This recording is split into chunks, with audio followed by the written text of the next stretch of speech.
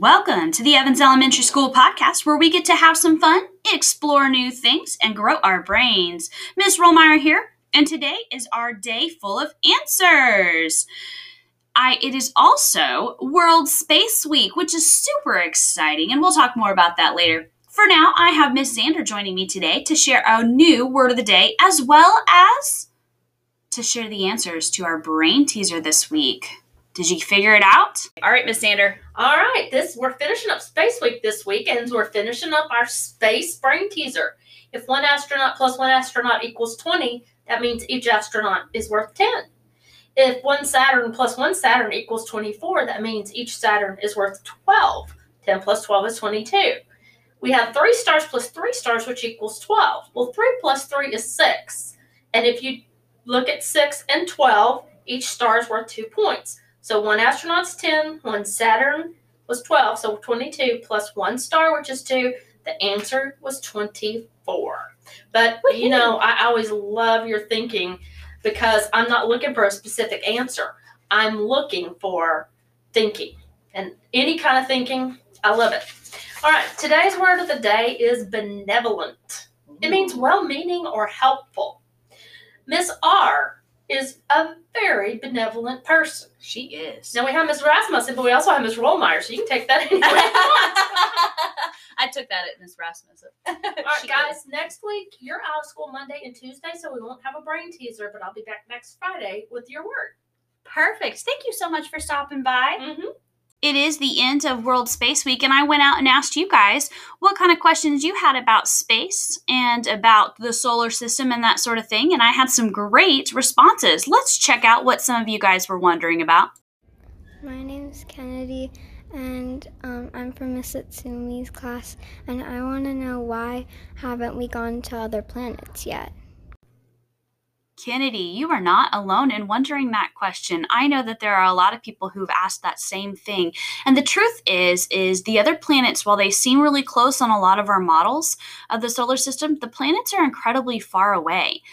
And it's just too far for a lot of our space shuttles to even go, or it takes too long to get there. And what I mean by too long is I mean years and years to get there. The other thing is we don't always know what other planets are like. So some planets, like Venus, is incredibly hot, and we don't have the equipment or the capability as humans to go there without burning up ourselves.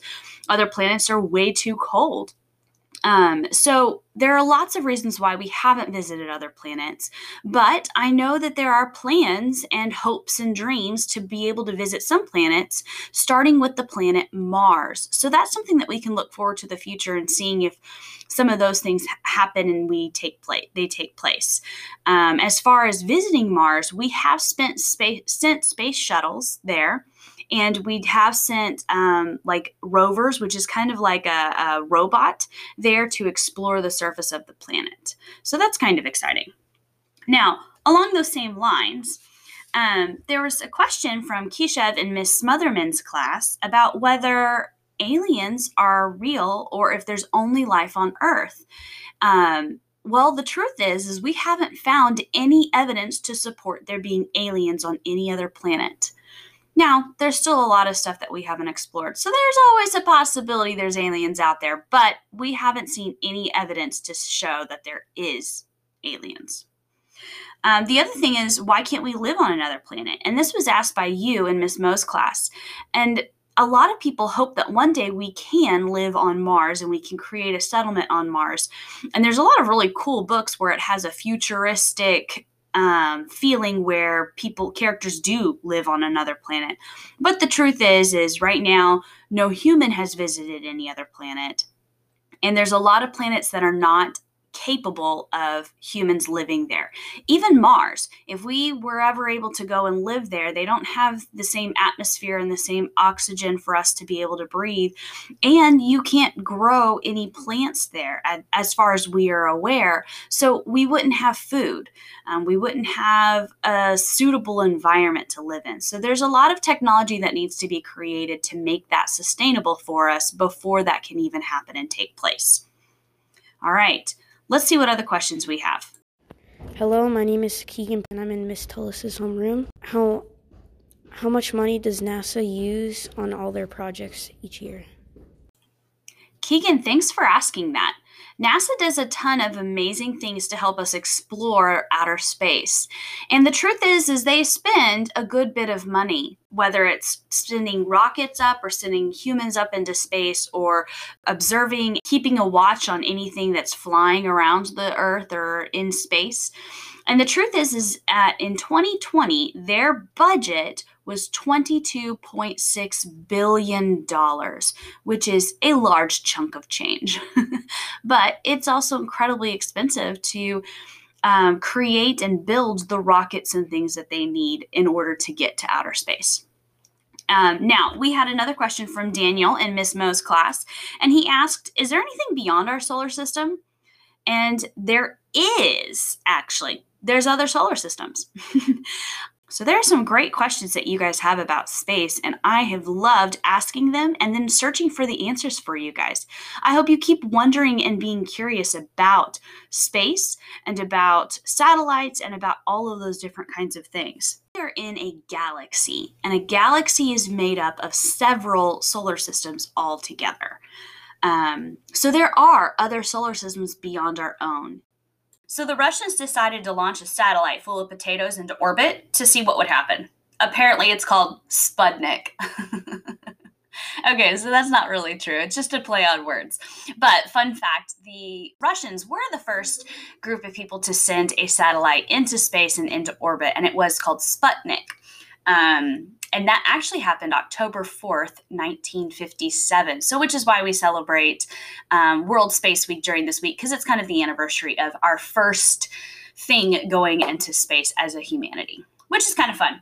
Now, that being said, before we get to our first chapter Friday, I am going to challenge you with a weekend challenge. The weather is supposed to be amazing this weekend, and I think that you should go outside, look up at the stars, and see if you can identify some constellations or find some planets. Now, from my understanding, this is supposed to be an awesome time up until the 13th of October. It's supposed to be an awesome time for you to be able to see Mars as a planet without a telescope, actually, which is pretty exciting. As you look up, you will see it as a red-orange star almost. Now, if you have a telescope, I challenge you to pull it out and look at it and see how it goes. So that is your challenge for this week. And now it is time for First Chapter Friday. Let's check out our book for this week. All right, so the story that I'm going to be sharing with you today is called Amina's Voice by Helena Kahn. And it is about a girl named Amina. And she has just entered middle school, and her best friend Sujin has been friends with her for many, many years. And suddenly now they find themselves in middle school, and everything seems to be different. Sujin is about to become an American citizen, and she's wanting to change her name. And suddenly they're having to figure out, well, what does it mean to be a cool girl? And should I hang out with the cool girls? Should I be friends? Like, how do I deal with this attention from the cool girls? And Amina has a secret ability to sing. She is a phenomenal singer. And Sujin is all about her competing in a competition, and Amina is just not quite sure. And then Amina struggles to deal with the tragedy when her local mosque is vandalized, and she is absolutely devastated. So the story is kind of going through her friendship with Sujin and all of the crazy changes that are happening as she's entering middle school and, coming out of her shell and deciding whether she wants to sing or not in this competition, and then dealing with the tragedy of her mosque being vandalized. So it is a phenomenal story. And for those of my friends that are big fans of realistic fiction, this is going to be a book that's right up your alley. So check it out. Again, it's called Amina's Voice, and it is written by Helena Kahn. So thank you so much for tuning in today. I hope you have a wonderful day and a wonderful weekend. And I look forward to having you come back and check it out on our next episode out on Tuesday.